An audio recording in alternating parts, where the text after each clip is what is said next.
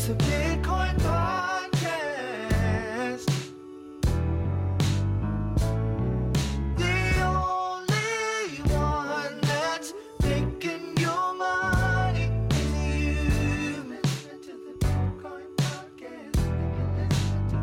So hold on and listen to the Bitcoin podcast. Listen to the Bitcoin. Hold on and listen to the Bitcoin podcast.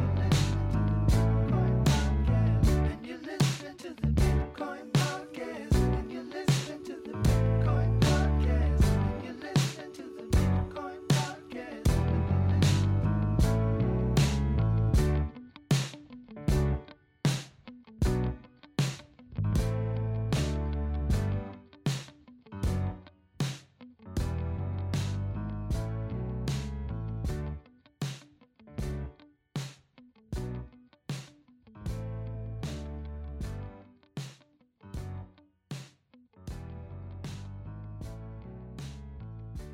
What are you doing out in the snow?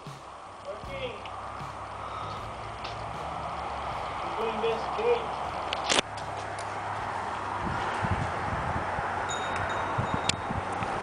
It's 32 degrees below 0 Celsius, and my dad is working hard, looking beyond the extents of hypothermia, hypochondria, and all the elements combined.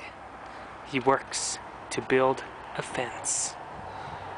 A true servant, a true worker, a true exhibit of hard work and ethics. This is my father, in whom I am well pleased.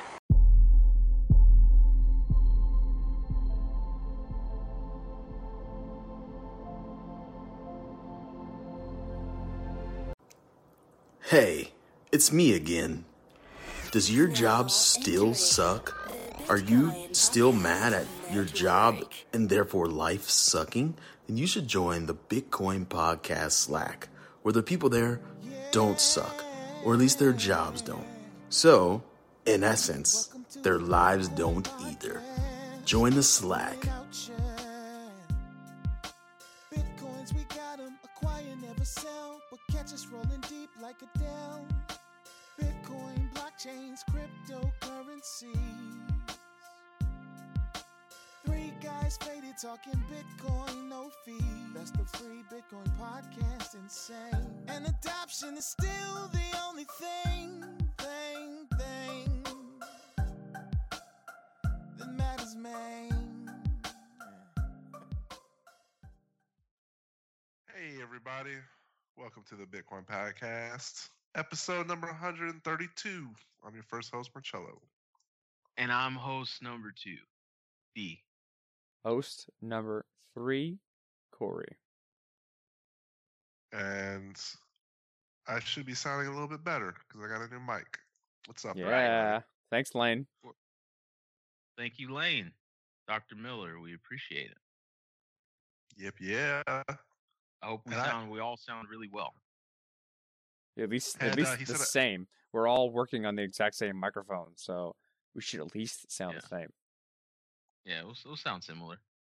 He said I'm What'd too you say? young to know presidents of the United States of Americas, but I mean, you watched Dick Van Dyke, so I think we're of age. Nobody love Dick Van watches Dyke. Dick Van Dyke. Yeah, no. Dude, Go ahead.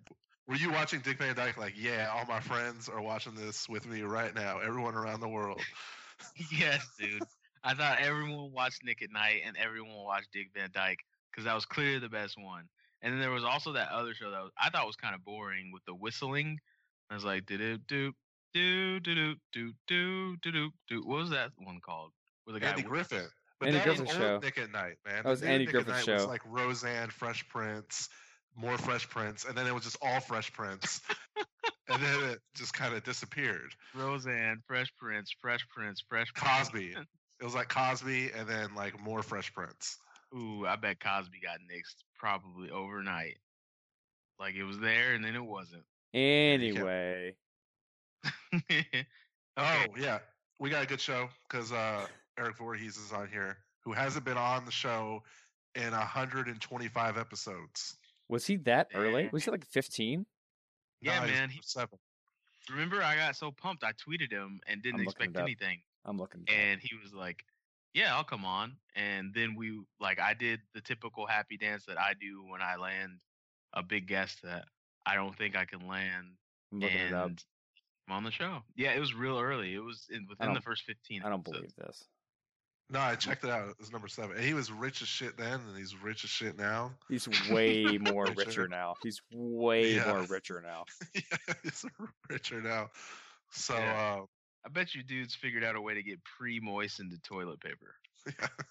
Like, the What is shit, that? like, Oh, is whoa. What is pre-moistened toilet paper? Because we all know if you put a So- drop of water on toilet paper, it's done for.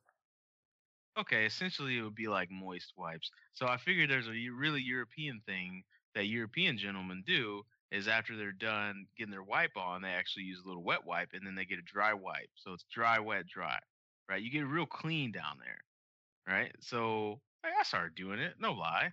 I was like, this is a pretty good strat. And so I do it. a shat strat. It's a good shat strat. Like, By the way, after it you're is done, episode number 7, Eric Voorhees. Eric at number 7, right?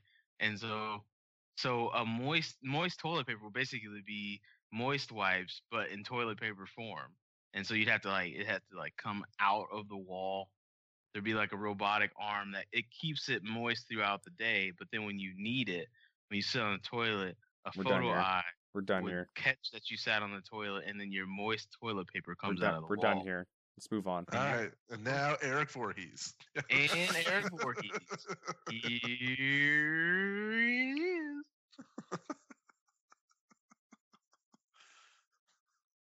All right, guys. Today we have Eric Voorhees on the show to talk about how far Shapeshift has come in the cryptocurrency community, as well as the new platform he's created, Prism. So, Eric, why don't you? You've been on the show previously, so we kind of those who don't know can maybe read about you. It's very easy to know where you came from and how you got into the space. But would you mind telling us how you felt the space has kind of transformed over the past year and who you are? Sure. Yeah. So I've been in the Bitcoin world, I guess, for about 6 years at this point, which kind of makes me an old man. And so I've seen it rise from this little tech fascination by 1,000 people on the internet to this global phenomenon where every major financial institution is researching and building with this technology. And Bitcoin has risen by just crazy percentage gains, and it has spawned this whole universe of different blockchains and different assets that are experimenting in every different direction. So it's been really exciting to see this. I mean, this is the kind of thing that I dreamed would happen back in 2011, and it is happening. This technology really is starting to grow to become a fairly significant force in the world, and I think that's going to keep continuing. Over the last year, certainly the big theme is tokens, and Ethereum has gotten big enough now to where people realize that blockchains and even blockchain assets are about more than just currency. And now that there are at least 2 really significant blockchains out there, it's just spawned this whole world of people experimenting with different tokens and different models, and now these token sales over the last 6 months have just been a crazy phenomenon to see. So it's all been really exciting, and it still feels very much like the Wild West in all the best senses of that term. Yeah, definitely. The token sales have taken on a new life form of their own. I mean, I think this was brought up during the Token Summit, which you recently talked at. I was watching it. You're kind of credited with being one of the earlier progenitors of not this ideology of one coin to rule them all. I mean, Shapeshift is the embodiment of that, and its success shows that you were pretty right, spot on with the fact that people care about other coins. But do you almost see an over exuberance with this mentality? Totally. I mean, unquestionably, the industry is entering or is well into another bubble. That should be obvious to everyone. But it's also okay. There's no way that this technology grows and expands without having these bubbles, because these innovations are so exciting that you can't just have something that's profoundly new and expect gains that are moderate and steady. Mm-hmm. Like that just doesn't work with human psychology. So the bubbles are inevitable. They are part of the growth. They've been prevalent in Bitcoin, which is now in its third or fourth bubble, depending on how you count it. The token sale model is absolutely in a bubble, and no one knows how high it'll go or when it'll pop or how far it'll fall. And so I think the important point is A, that it's in a bubble, and B, that that's okay. And whenever the bubble pops, that's fine. It'll be bloody, but the model of raising funding through these liquid tokens is absolutely going to stay around, just like the model of moving money around the world instantly stayed around even after Bitcoin's first bubble popped. Yeah, definitely. And with Prism, I guess we'll jump right into that. But Prism is, if I'm correct, a opportunity for people to speculate in this new crazy token field, almost at their leisure without signing up for an account. Yeah, Prism, the challenge it was trying to address was that people who want to buy digital assets have two crappy options right now. One is you sign up at an exchange, go through that whole thing, and then you buy all the assets there, and you leave them there because it's relatively easy to leave them on the exchange. And if we're being honest, that's really what most people do. Absolutely. And that's really dangerous for all the obvious reasons. So that's what most people do. And then the people who want to be more safe and have learned their lessons from the many exchanges that have gone bust, is that they have to download all sorts of wallets and sync all the blockchains and download and keep things up to date, manage all the keys. And that's a huge pain in the butt. And if you don't do it right, it can actually be even less safe than leaving your money at an exchange. So people have this horrible option of something that's really inconvenient, but maybe safe if you do it right, or something that's somewhat inconvenient, but totally not safe. And so Prism is essentially a way to get exposure to a basket of digital assets without having to leave your funds at an exchange and without having to download clients for all the coins that you want to hold. So it is both much faster and easier, and also much safer than what people have as their options today. I definitely can agree with the problem you've just laid out, because I've essentially done both sides of the things. I mean, I try and test all the new wallets. I try and understand and evaluate all of the different technologies coming out, and that means I'm downloading and trying all kinds of different things. And the PKI, or managing all the private keys associated with that, is really annoying. And then you have the other side of it, where I'm then allowing others to become a custodian of my private keys, which means that I don't really hold on to my money, which is the point of all of this in the first place. And there aren't a lot of options in the middle. And so you're leveraging Ethereum smart contracts to allow people to start getting the best of both worlds. Yeah, exactly. To have it be more secure and more easy than what they have now. And that's sort of Shapeshift's model. Before Shapeshift, people could buy and convert one coin into another coin, but Shapeshift made it safer and it made it easier.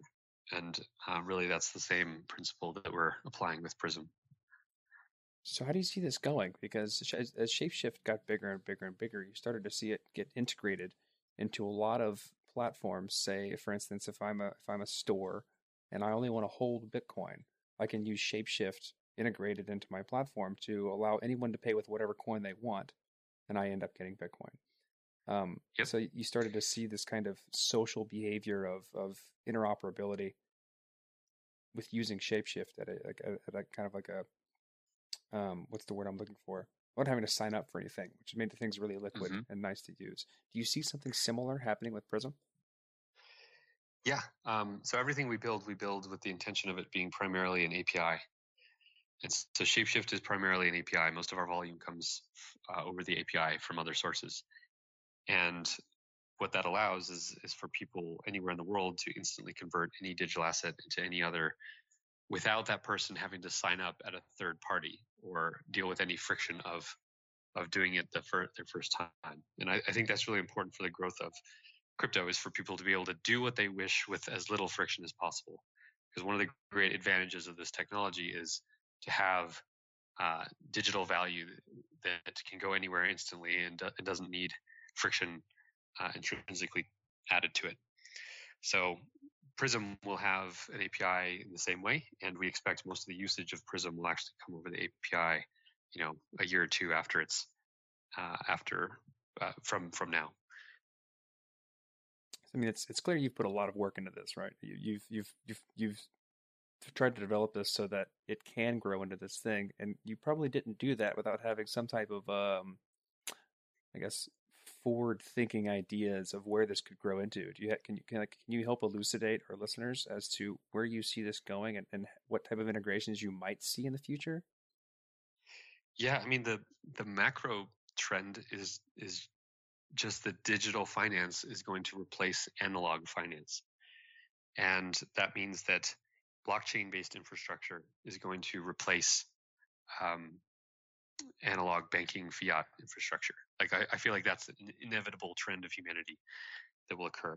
Mm-hmm. And I'm amazed that a lot of people are so resistant to that idea, especially anyone who's used a bank, especially tried to send money internationally or do anything outside of the little normal box.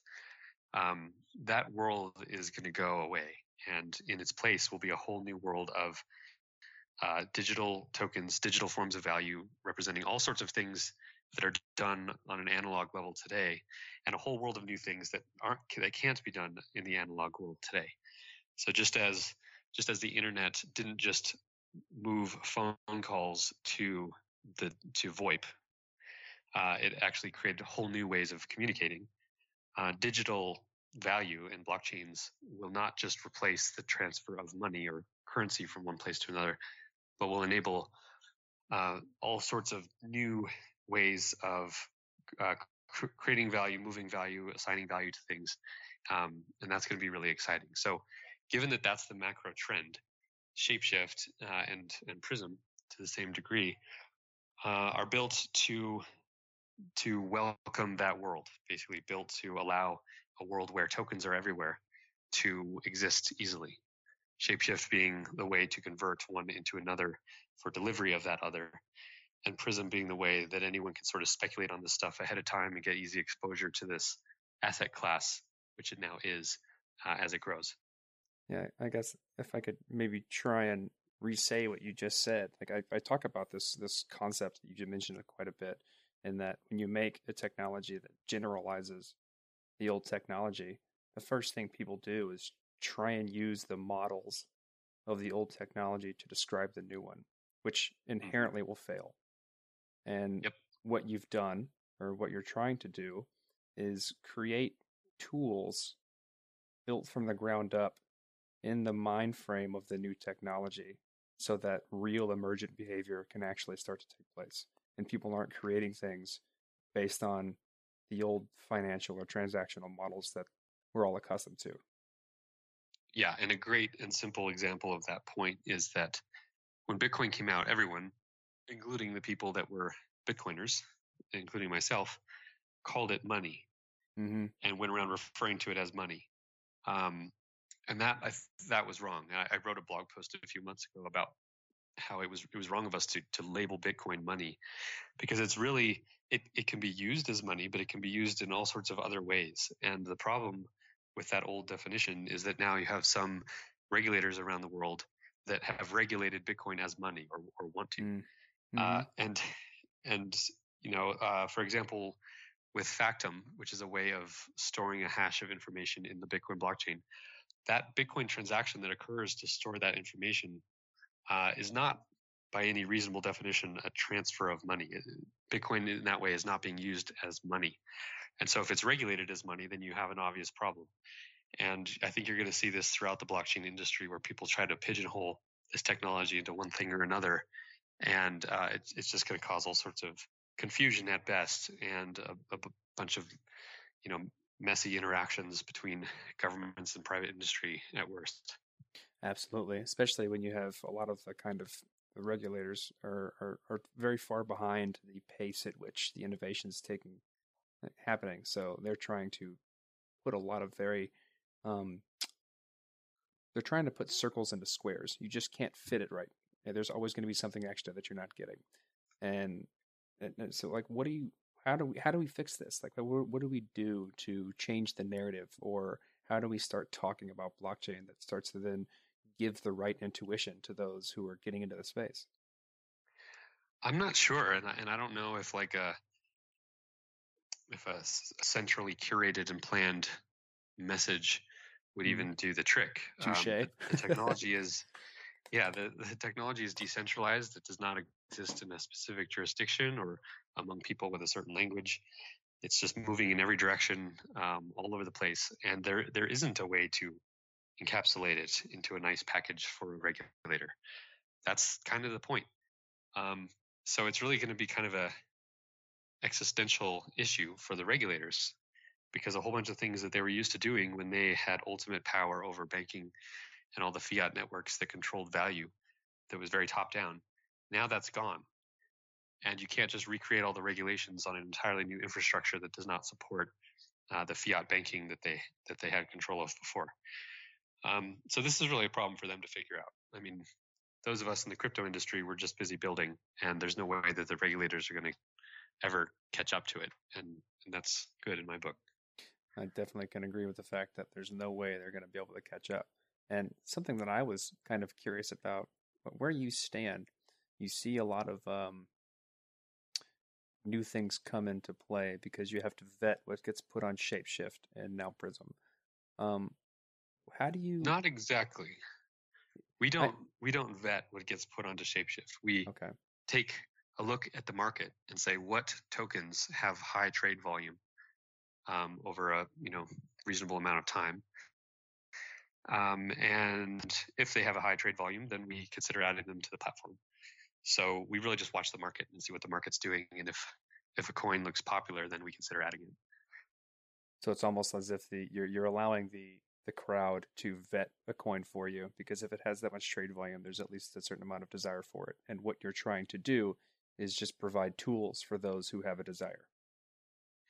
Yeah. So, I mean, anyone who's being honest should know that most of these tokens will fail. Mm-hmm. Most of them will fall towards zero over time, just as most startups fail, and that's fine and normal. But the marketplace basically has to figure that out. The market has to figure out which projects actually have real merit, real utility, and no single person can do that vetting. It has to emerge from consensus, has to emerge from the marketplace. So our job at Shapeshift is not to vet these things. It is simply to make it easier to either buy it or sell it. By simply making something more liquid, we allow the market to figure these questions out more easily with less friction. So that's the role that we play. It seems as though I come from a physics background, so I almost see a lot of the tools that you create as just accelerants to equilibrium. Yeah, exactly. That's really neat. I've always been a fan of kind of what y'all have done and the tact you take into creating the products that you've created, especially in the early days when Shapeshift was created, it was what, Bitcoin and Litecoin, maybe? Yeah, and I think a lot of people thought I had gone off the deep end because I was well known, as a Bitcoiner, and for a while I had been a Bitcoin maximalist, and I said bad things about alts, and that was a really naive viewpoint that I had, and I've since changed it. But when I created Shapeshift, and it was only Litecoin, Namecoin, and Dogecoin, 33% of the altcoins out there were based on a dog joke. I think a lot of people were like, what the hell are you doing? And what they didn't realize was that digital assets were this entirely new asset class that was going to build and get bigger and bigger and bigger. And it was not just about having 500 different forms of currency. I still think in 20 or 50 years, you're not going to have 500 different cryptocurrencies, but you will have millions of different tokens doing all sorts of things. And maybe there's one, or maybe there's a few primary means of exchange that become the real source of money. but that does not mean that there's only going to be one token. And that's the thing I think that a lot of people have missed, and especially a lot of the Bitcoin maximalists. I guess moving along that nerve, do you feel like because the ideology that pushed Bitcoin is still very, very relevant in the Bitcoin community, that it's gonna get passed up? How do you mean? Like, it seems as though the ability to innovate in the Bitcoin community is retarded due to the ideology that it is only money and should be money. It's not willing to pivot to kind of take this more broad generalization of what this technology can do. And others are certainly willing to try and fill that role. You think that its I guess dominance among the space will wane, if not go away over time, if it isn't able to keep up? I think its dominance will wane if it is not able to get through this scaling debate. And I don't think it has another 3 years to figure it out. I think it's going to be, within 12 months, maybe within 6 months, it's going to be clear if Bitcoin's going to get through this. And it almost doesn't matter which of the courses it takes, whether it has a user-activated soft fork that happens in August this summer, or whether one of the compromises like a SegWit 2x happens. Like it almost doesn't matter which one. As long as something can happen and move it forward, then I think Bitcoin's going to be in a really great place. So I'm pretty hopeful. I'm very bullish on Bitcoin in the long term, but quite bearish until that issue gets sorted. We get over that hump. But in terms of innovation, I mean, certainly Bitcoin is more rigid and less versatile than something like Ethereum. Yeah, but that's not necessarily only a bad thing. Bitcoin is simpler, and it has a smaller attack surface. It has more history, and it's not. It's more stable. It's used for less different things, and that might give it an ultimate virtue as the main form of money, or at least the main form of value Stability. that's held in crypto. So we'll see, but I think importantly, it shouldn't really matter to anyone who cares about this stuff which coins come to dominate.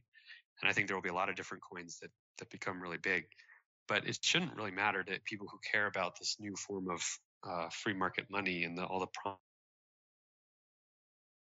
It doesn't bring that promise only under the brand of Bitcoin. If Bitcoin fails, the idea of cryptocurrency is not going to fail. Something else will just have taken its place. And all the virtues of cryptocurrency and all the things that people care about will still continue on into that other token. And that's like the ultimate form of decentralization, is that there's not even one blockchain that has all of the power. A blockchain can fall and go away, and others will rise and take its place. And that's what makes this industry, I think, impermeable to defeat ultimately. Yeah, it's one of those things we've opened Pandora's box. There's no putting it back in. It's here to stay in some way, shape, or form. Moving back a little bit more towards Prism, can you walk us through the steps of what it's going to be like, or what it's like now to open up a Prism? Yeah. So essentially, a user goes to the website prism.exchange, and all they need to use it is a Ethereum wallet and some Ethereum as collateral. And then they basically declare what portfolio they want to build. So let's say someone wants a portfolio that's 30% Litecoin, 20% Dash, and 50% Augur. They declare that proportion, and then they choose how big they want the portfolio to be, whether it's $10 or $10,000. And then the site asks for their Ethereum public key, and then it awaits them to send their collateral. And once their collateral is sent, if they have a $10,000 Prism, for example, they need to send $10,000 of Ethereum into the smart contract, which is all just done through the web interface. It's really simple.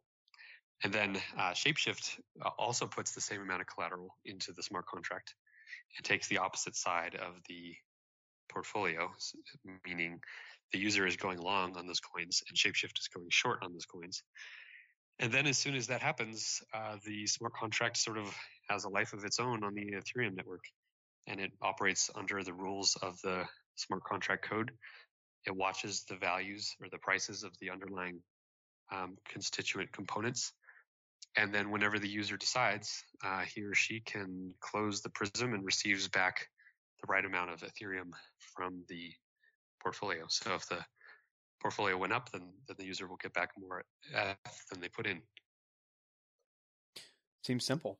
But there's that's the also goal. it's definitely the goal, and it goes in line with how you've built your other products. There's a fees associated with this. So what can a user expect in terms of how much money they're willing to pay for this service? Yeah. So when we released it, we had a certain fee structure that we had assumed would work, but we got a lot of backlash around one of the fees. So we have since changed it. And what the fees are now is that there's no fees or anything to open a Prism. And when you close it, there's a 2.4% fee that happens on the close. And that's essentially our revenue model.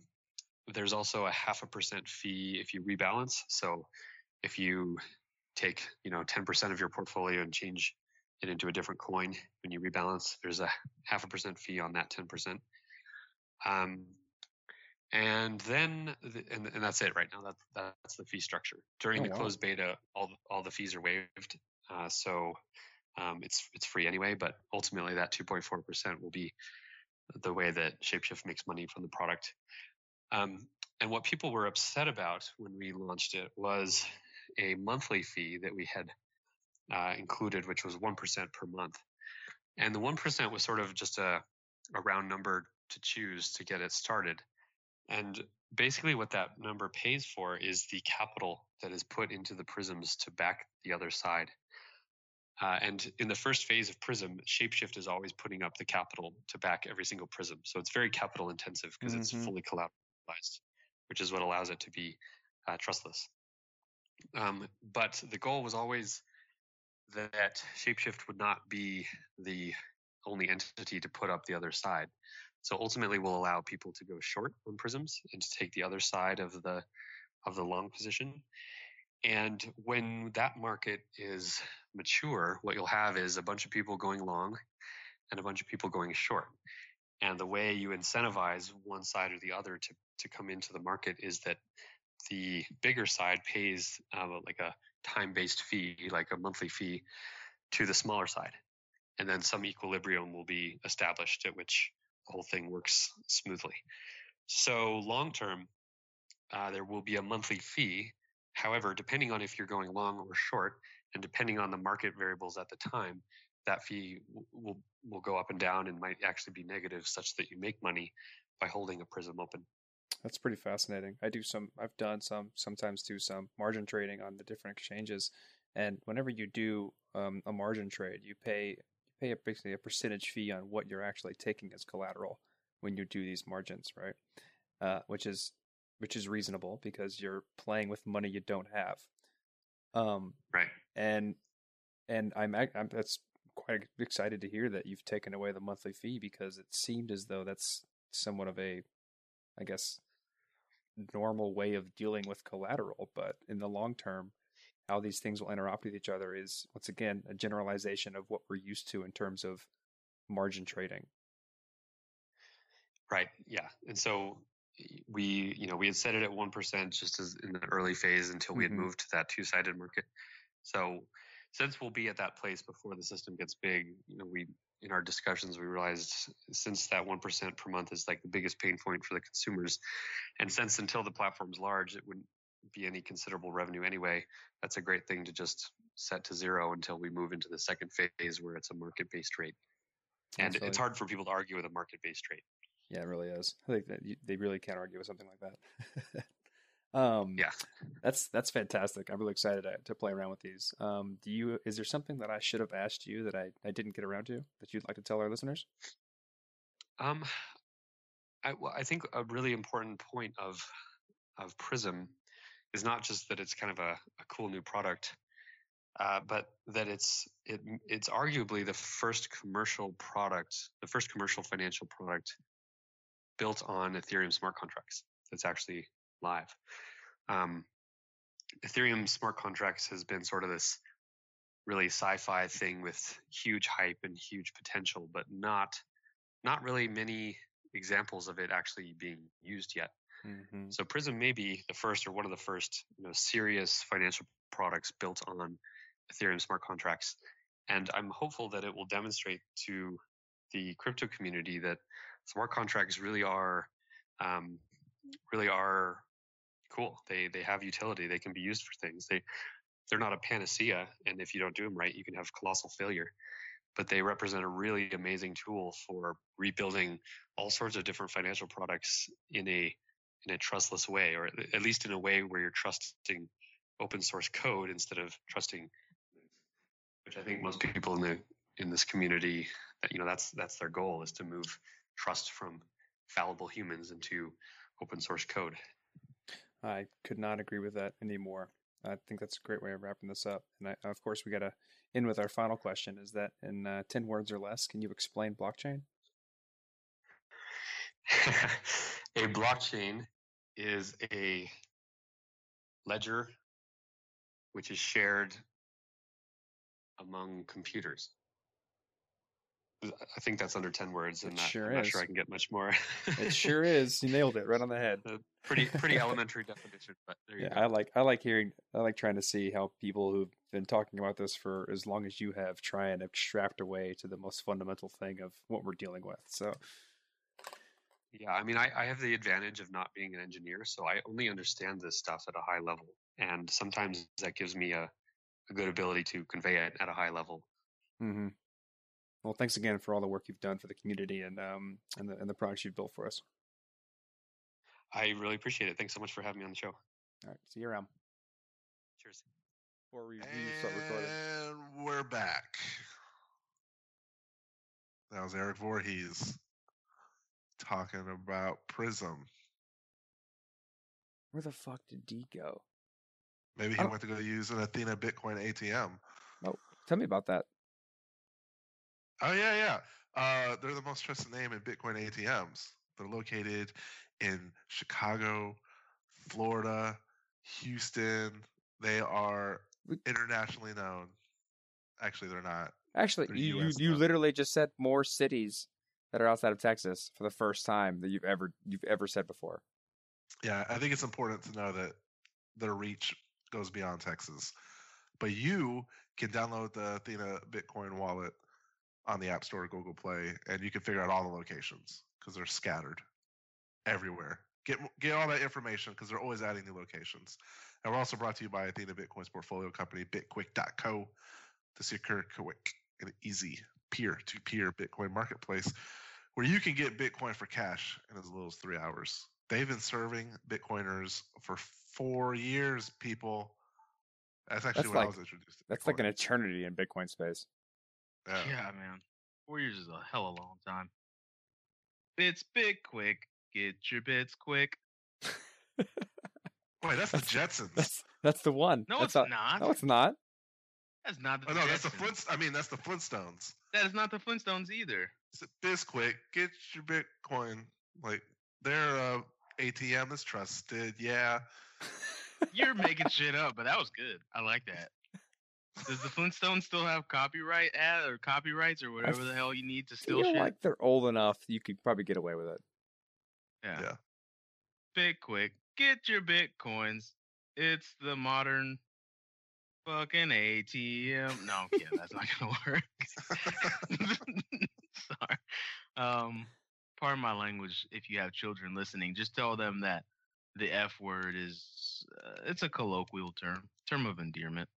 So, what do we talk about today? I want to talk about. Okay, so you made a tweet that caught my eye. You, Sir Eddie, and you said that you tweeted something. It wasn't a retweet. It was an original thought. It was an original tweet. A golden tweet is what I call it. And you said something along the lines of like, we in the act of, you didn't say this, but I'm paraphrasing, in the act of trying to disintermediate things, we may have created even better intermediaries. Oh no, it's this. I forget the actual exact words of my tweet, but it's I this did too. That's why I crazy. paraphrased. It's this crazy irony that we've created, and Yes. everyone that preaches the ideology of, I keep saying that goddamn word, everyone that preaches the point of blockchain is disintermediation. Yet, as we grow the infrastructure out, it's only creating new mediaries to make things more convenient for people to do things. Like we've ironically created just a shitload of new intermediaries. You know what the problem is, though, is there's a gap in education. A gap that's never that going it? to be crossed because the chasm between the old and the new is so large that it's going to take centralized people to push that to decrease that chasm. Chasm. Such a All cool right. word. Well, I like saying. that's the thing. It's like, so right now, the reason why these mediaries exist, or these intermediaries exist, is because they're placating to the end user, because good word, using too. this technology is too difficult to do right now. Is it though? Is it though? It is. That's All right. how. Stop. All right, How? stop. Okay. I want to buy Bitcoin. How do I do it? Not Coinbase. We're going to talk all about that BS, but not Coinbase. All right, cool. tell you how to Not do it. Coinbase. How do I buy Bitcoin? Gemini intermediary. So walk me through it. BitPay. Yeah, but Walk- it's not walk me available through it. everywhere though. Walk me through it. It's not available in your state. What are Okay, you gonna this do? would be my new advice. This would be my new advice. Look, buying Bitcoin has suddenly become a hurdle. So this is what I recommend. I recommend that you just get paid in Bitcoin. I recommend that the very same way you set up direct deposit with your company, you fill out another one of those forms, and instead you get paid in Bitcoin. I don't want Bitcoin. I want Ethereum. How do I buy it? As an American. Tell me. You want Tell me. Ether? Walk me through it. How do I buy Ethereum as an American? Well, here's the thing. Let me correct you, noob. It would be Ether, okay? You want to buy Ether. That's where the conversation starts. Cool. Ethereum is the network. You noob. No, Cool. I'm kidding. That's not how I talk to people. Ether is what you want to buy. Let me tell you. I how got you cold buy. hard cash. I want to buy some Ether. What do I do? Okay. Let me look up the market price real quick. I'm going to set you up with a wallet, and you're going to pay me about 20% over that market price, and I will send that Ether to you. Just point them to an exchange. That's all you got to do. Oh, really? Which one? Go, Which one takes go US to- dollars? Go to bestbitcoinexchange.io. It's the aggregator of the best exchanges where Really? you can explore and make the best decision yourself. Kind of like That's Lending a Tree. thing? That's a thing?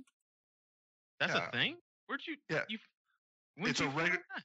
It's a regularly updated list of exchanges. So if you're buying for the first time or you're trading professionally, you can use that. It's By the way, It's this there. is not a sponsor for us. Yeah, we are like, I not wanna put pushing that it. up straight up. we are not pushing this. Yeah, that was pretty legit. I'm You looking came out this of up left right field with now. that. Okay, That's By so the what I- way, that's okay, what I cool. use. First one, Coinbase. Cool. I can buy Ethereum with Coinbase. If I have cold hard cash, I can buy Ethereum with hey, Coinbase. noob, That's number one. You can buy Ether. You can buy Number Ether. two, shut up. If number two, Poloniex. I cannot, Yeah. as far as I know, buy you can Ether. send USD to Poloniex. Can you? Mm-hmm. You can wire it to them. Local It's a US Bitcoins? exchange. Definitely. You definitely can buy Ether with local Bitcoin. Nope. You can't buy Ether with local Bitcoins. No, All you right, but can't. let's just say you go there. Once you're comfortable with the technology and you understand all the different sites to buy Bitcoin, with each of those websites has its own advantages, right? Okay. You can try BitSquare, which is a completely decentralized exchange, and it's very promising. This is my fucking point. Yeah, there's This so many things that entire we're conversation we've just had isn't go here, buy Ethereum. It's there's Stop saying steps. that. I can say whatever I want. Bugging the shit out of me now. People don't understand what we're talking about. There is no one step to buying a cryptocurrency. It's either go through Coinbase or buy Bitcoin somewhere, go somewhere else and buy the cryptocurrency you'd like to buy. This is not an easy process yet. Yeah. And then even if you do make it through the process, you can't make it rain on the stripper with any of this cryptocurrency. And that is definitely a con on the pros and cons scale that nobody talks about often enough. There's still no Nobody Make It ever Rain talks app about it. on strippers. Yeah, Make it rain. no, somebody needs to make the Make It Rain app and be a bajillionaire already. All right, keep some cash up there in the ceiling, and when you go on your app and you choose to make it rain, you can actually pull down and it will control the velocity at which the cash falls from the ceiling. So what happens in the future, because this is inevitable in my opinion, Mm-hmm. when there is no physical cash? What are strippers going to do? What are strippers going to do when there is no physical cash? I know what they can do. Like, you can put augmented reality glasses on, and then you could throw the cash at them with your phone. Like, you could swipe up and throw the cash on them That's not going to work. with your augmented reality glasses. Wait, wasn't Peter Clampta making a Las Vegas strip club? Yep. Yeah. Mm-hmm. This is what needs to happen. He emailed us like 6 times. Sorry for the children listening. You might want to put your earmuffs on. Parents, tell your kids to put your earmuffs on. But a stripper needs to put half of a QR code on the right cheek and half on the left. And it'll be, the challenge is to scan that QR code when the clapping occurs. We make it clap. Sean Paul reference. I like it. Yeah. Sean did Paul. Do you think he talks like that all the time? No, like, never. You know, he like probably has an English accent. It's all fake. It's like Shaggy. Shaggy doesn't talk like that. I think if he's like, this is what he'd be like. If he were just chilling in his house, right, and he's there with his girl, and he pours a bowl of cereal, and there's no milk, he would go like, "You drank all the milk." Like, I think he would talk like that. I think he bona fide would talk. Just give me the milk. Just give me the milk, and I'd like to drink the drink. Yeah, I don't know what you just said, Corey. You didn't say anything. I didn't, because that's how like Jamaican rappers sing. Well, that's how Rihanna used to sing.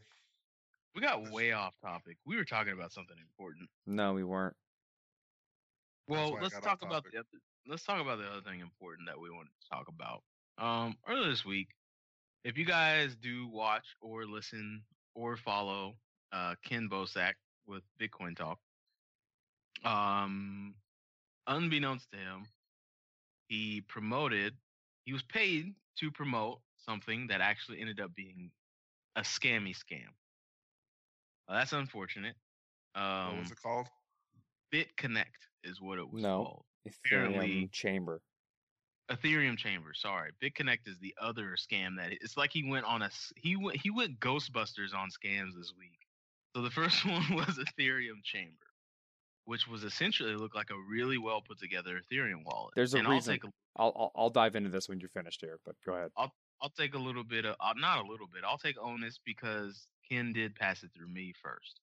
And I looked at it and I was like, yeah, this seems really legit. It looks like a really nice wallet. It kind of emulates my Ethereum wallet. It looks really nice. Yeah, I mean, if they're paying you, go on ahead. And he went ahead with it. He promoted it, and then it ended up being a scam. And then what's even worse is when he wrote to the guy like, hey, you scammed everybody. That's real messed up. The guy actually responded back in an email to Ken that said, yeah, it was a scam. I made a couple milli and now I'm done. Thanks for the money. So he's like, I paid you 200 and I made a couple milli. Thanks for the money. Which means that guy is a piece of shit. And, I hope that one day he actually is living the life of a piece of shit. And that's drying out on somebody's grass. We need pieces of shit like that, though, because as Ethereum grows, he actually helped develop the safety features in the future that are going to make it more secure. Yeah, but I mean, that's still shitty. And I was just saying Shill's got a point here. And so, like, this is an issue with open open source Source? software, right? So my Ether wallet, Mu, is typically called the shorthand, makes a fantastic product. They are a pillar of the Ethereum community. And without them, a good portion of the ICOs and transactions that have gone through the Ethereum network wouldn't be possible. They've made it very easy for people to safely store private keys, wallets, so on and so forth, invest in different projects, so on and so forth. They've been, I can't say it again, a pillar of the community. But they're an open source project, which means that it doesn't take much from a savvy person to completely copy the project, change the front end, change some of the source code, and then offer up a new wallet that looks very legitimate. And from a surface level, as you've seen, Dimitri, it looks legit. But they change a few pieces of code that says, well, instead of you keeping all of your private keys on your local computer, we're going to keep them in our own computer. And that's exactly what they did, right? They just said they copied the entire code, all of the legitimateness of my Ether wallet, and said, instead of doing things correctly, we're going to do things completely opposite and keep all private keys with us. And as they gained a user base that people kept putting money into their wallets because it looked legitimate on the surface. They just said, all right, we get enough money, fuck everybody, and they just took all that money. And it's very difficult to vet from a surface level whether or not they're just copying somebody who's really legitimate, because it's an open source project. I can fork my Ether wallet and do the exact same thing myself very easily. I can make an ICO that seems really legitimate, but when I make a lot of money, I can walk away. It's very difficult to vet these projects. And if you don't have the communication, the team of people behind the projects, then there's no way to know whether or not you're serious and what you're doing isn't a scam, because it's very easy to scam in this space. And that's exactly what they did. And what I kind of see happening? Yeah, Ken can't be faulted for this. No. Because it's very difficult. I'll own what I did. I went through the website. I looked through it. I didn't send any Ethereum to it because I don't just send my shit anywhere. But it looked really legit. And I was like, yeah, Ken, let it rip. Yeah, it looked legit because it copied a very legitimate source. Yeah, I mean, it looked legit. Can I say bullet dodge, though? Because Cointelegraph got a lot of heat for promoting that. I'm so glad we're not tied with that bullshit. I'm happy we're not a part of them, too. It's like they did the same thing. They did a very surface scan of what the project was and then assumed it was a good one. I imagine that this scam paid Cointelegraph quite a bit of money to then put it through them. I'm going to do a live pro tip right now. If you are listening to our show and you are working for the United States Air Force Cyber Warfare Division, I don't know what the hell it's called, but I know it exists. You're going to be a very, very valuable person here within the next decade. And you need to develop yourself, because in the event cryptocurrency and digital assets do become as prolific as we think they will, there are going to be a lot of individuals with your skill sets that are needed to track down scummy assholes like the person who's responsible for the Ethereum chamber. Because it's very possible. See? What? What do you think my company does? No, you're not. Are you supposed to say that? Did you just get in trouble just now? No, I have no clearance. Oh, okay. Man, you better be careful saying shit like that. All right. My company is responsible for tracking down people like that. Okay. Well, damn, Corey. I didn't know you were a cyber cop. I'm not. I don't do any of that shit. Oh, okay. That's not my job. All right. I am the law. Fucking Judge Dredd over here. I make educational courses. I teach people what Bitcoin is. Okay. Well, anyways, I don't know. I just thought I'd bring that up. show that we do support all the shows, all the people that are a part of our network that are working with us. You know, we got together. I'll tell you this So much. if you are listening, what's up? Yeah. Ken Bosak is the real deal. He is 100% dedicated to trying to help people understand this technology. He got scammed, and at no point was trying to take advantage of his listeners.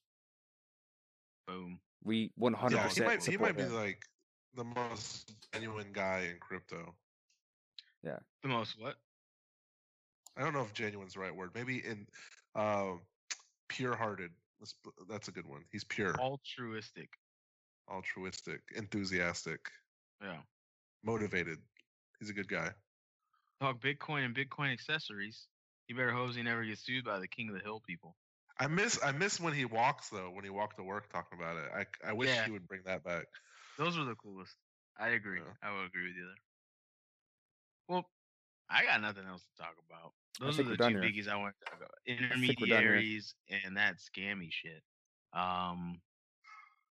I got done here. nothing else to bring up. I mean, I think we're done. Yeah. We got anything coming up that we need to tell people about? This week, be on the lookout for a fresh announcements with Dr. Petty episode. Yep. Probably a block channel. You know, we're gonna fill up your feed with some of that new. There's going to be some block channel action. There's going to be some announcements action. Hopefully, there's going to be another on-ramping taking place. So look forward to that, Mr. Miller. Also, we'll be pushing out, syndicating the Ether review as well as State Channel coming through our feed. So we're basically giving you guys a Kanban of cryptocurrency content. If you're unfamiliar with the Kanban, if you're unfamiliar with the term Kanban, you look at it every single time you go to the grocery store. You look at a giant pane of any product you'd ever want.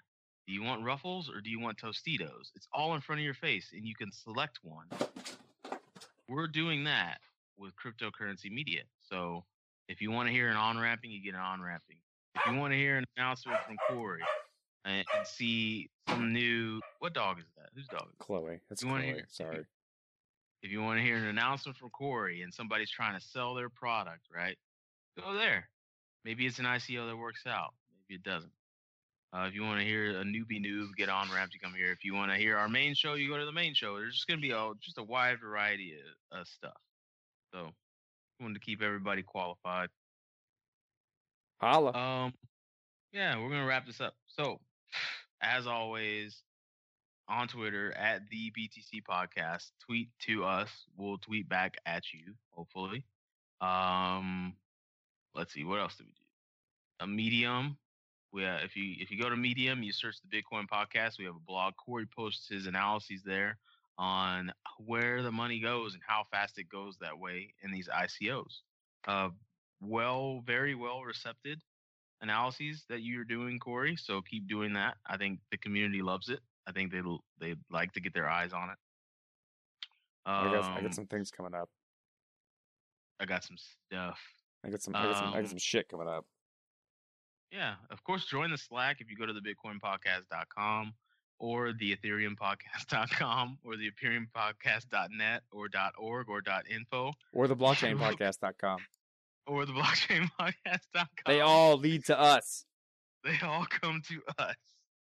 So you can find us. Come in the Slack. One thing I would love to start doing, and we attempt this about every 3 months and it never takes off, is if you guys have topics or segments or something, some ideas that you'd love to hear from us when we do these shows, let us know.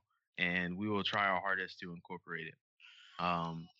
Because we actually make this show for you guys. So everyone who's joined the Slack, it's for you guys. How about this? I got something for you. If someone is still listening to this show, I want someone to give me a topic with the hashtag Corey is the shit. I will give you $10 in Bitcoin if you tweet that out with a topic. A hashtag Corey is the shit. The first person. $10 Bitcoin. Disclaimer: first person who does that will get $10 in Bitcoin with the topic. Corey is the shit. Give me a topic to talk about. That's what's happening. What if they spell your name wrong? They're noobs. It's okay because I'm about to win $10 because I just tweeted him. with That doesn't count. hashtag. You don't fucking count. Ken doesn't count. Anyone a part of the show does not count. What up, Nathan? They talking shit? No, they weren't talking shit. That's my brother, audience. Are they talking All right, shit? we're out of here. Later, bros. All right. No. We're not done. Okay. No. That's Shout right. out to Zoe Saldana. God damn it. Shout out to Never- Gucci Man. Shout out to- Bird. Gucci Mane. Oh. It's Gucci. Gucci Mane. You will not Gucci. drown that out. You will not take this moment from me. Shout out to Zoe Saldana. You're an angel, and the world is better because you're in it. Bird. Gucci. Play the outro.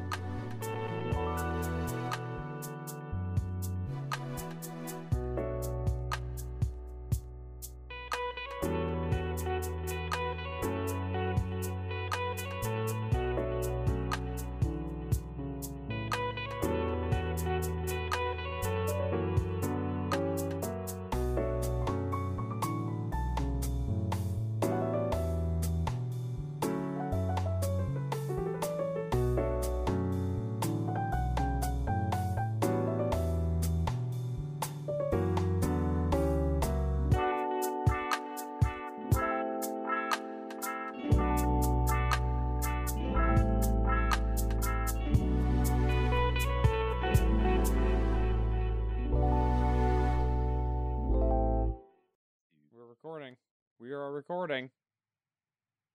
Welcome to the Bitcoin podcast. Yeah, I want to do the sexy robot that made our blurb at the top of these shows. Oh, I can send you her picture. Oh, that's a real person? I mean, Mhm. yeah, I guess Yeah. it is. Yeah, Why that do you has have to her be a real picture? person. Because I ordered from her account on Fiverr. So if you go to the account, it has lots of pictures of her. Oh, Why does she need to put her picture up if she's doing voices? so you can Makes see it if more she's hot. personable, I guess. Oh, okay. She's Look not at us! in Look at America. us all wearing the same headset. Yeah, we're standardizing. Ain't that a mofo? Ophelia was just standing, like she likes to watch the colors change, and she'll like, ooh. So she's a fan.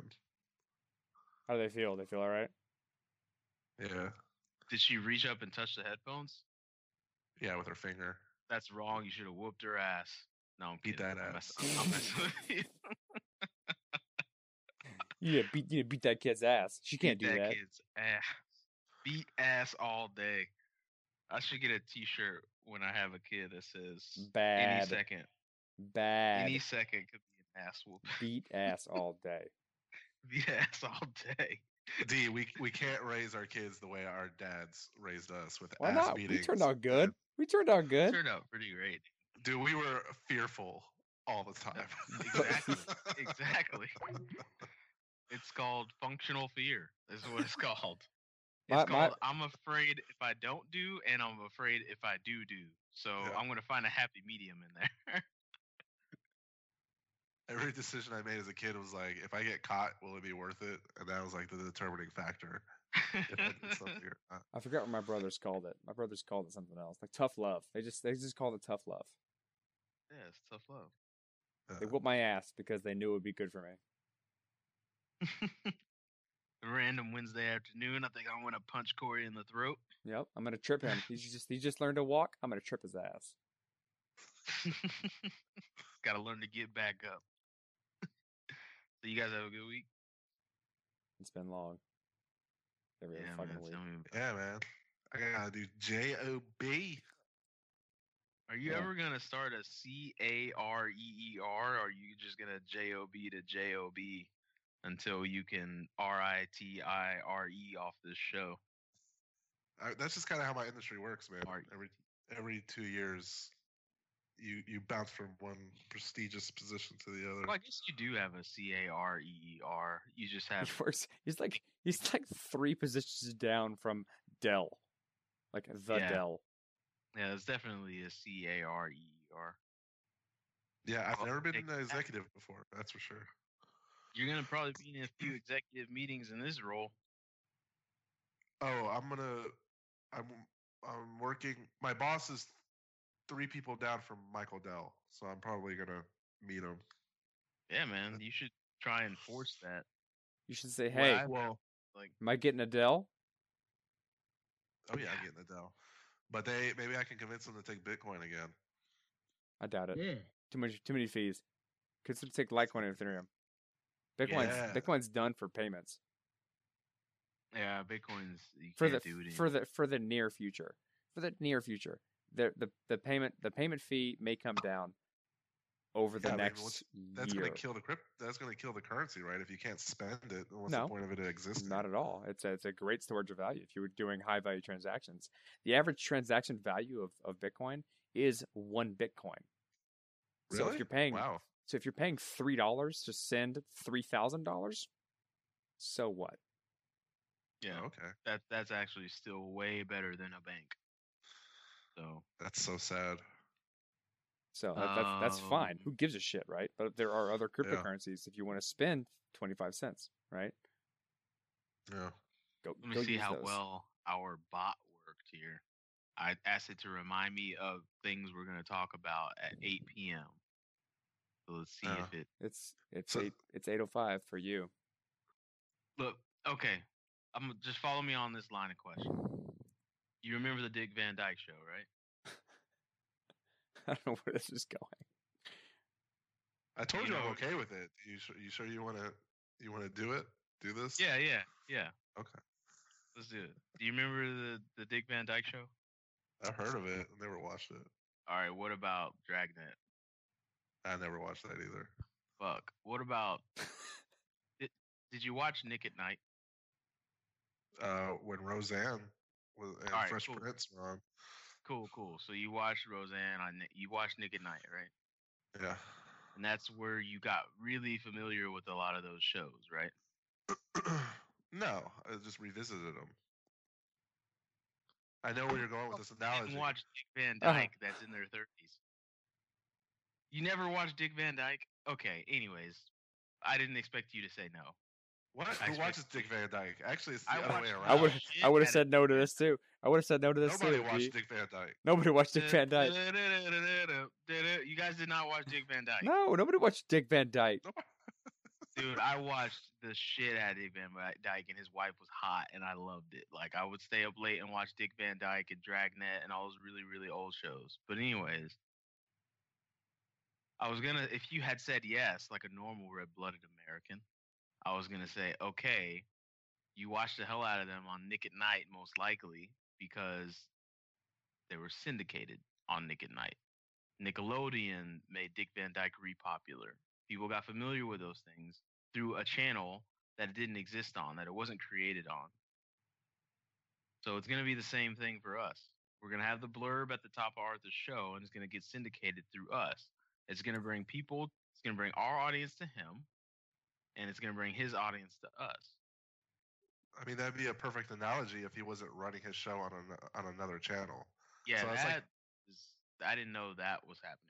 So that's like the Dick Van Dyke Show running on primetime ABC, but then we're picking it up a couple hours Actually, later. And It ran on NBC, but I know what you're saying. That's what syndication is. Like, Big Bang Theory runs on TBS, but it's syndicated on TNT. I'll tell you this Some much: shit like Arthur likes us more than Adam Levine.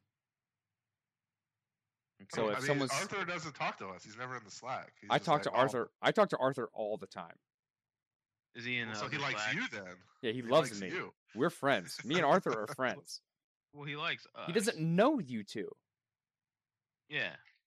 Do we need to get to I've know him? I've spent multiple days with Arthur, Well, let's grab dinner with and him every in single November. time that we do an interview with Arthur, it's only me. Well, no. I was there for the first one, and I was going to be there for the second, but I dropped out. Hey, That's it my- works. Slackbot, it worked. Oh, it told you. All Yeah, right. we're going So this is to- about what, Blockstack, or this is It's Prism. Eric Voorhees. Yeah, this is Prism. Maybe we should just get straight to Voorhees. Let me do an ad because a lot of people are going to tune in for Voorhees. I've been recording this whole time. Oh, Yeah, but we haven't said anything. no, Just we saying. talked about fees and stuff. We're not putting this on. I'm just saying, like That's in the not beginning of our show, we had a funny tidbit before every show. Yeah, I like that. That was some dumb shit that we said. And then Yeah, we it moved was to the when I music. had infinite time and I could sift through the 15 minutes Yeah. and find some shit. I'm that just was trying over the top. to give you fodder if you decide you needed something to become funny. I'm cool with that.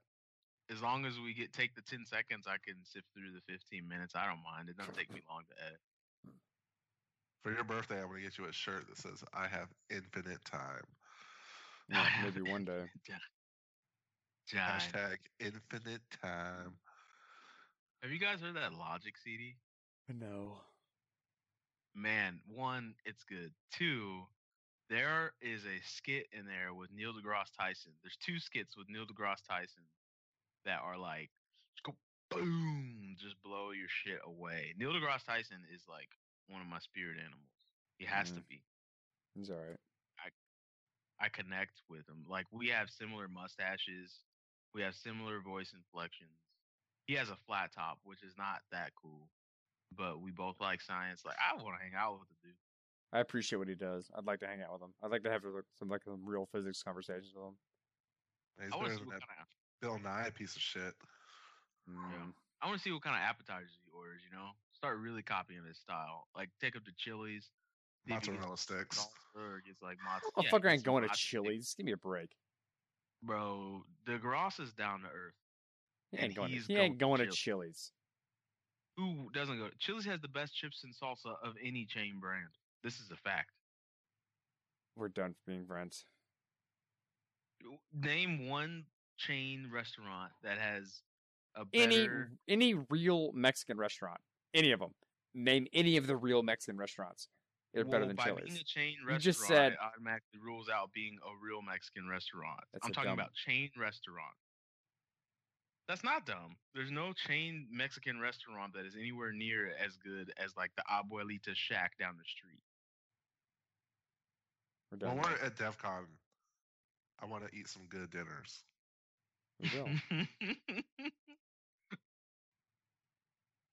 If we're networking all day and we go to Chili's, I will be furious. We're not gonna go to Chili's when we're going to DEF All right, CON. let's We are going to be. let's do this show. I can't spend all night talking about. I fucking want Chili's. presentation to be amazing. Like, I only need 5 French fries on my plate, but it better be presented damn well when I go to DEF CON. Okay, all right. In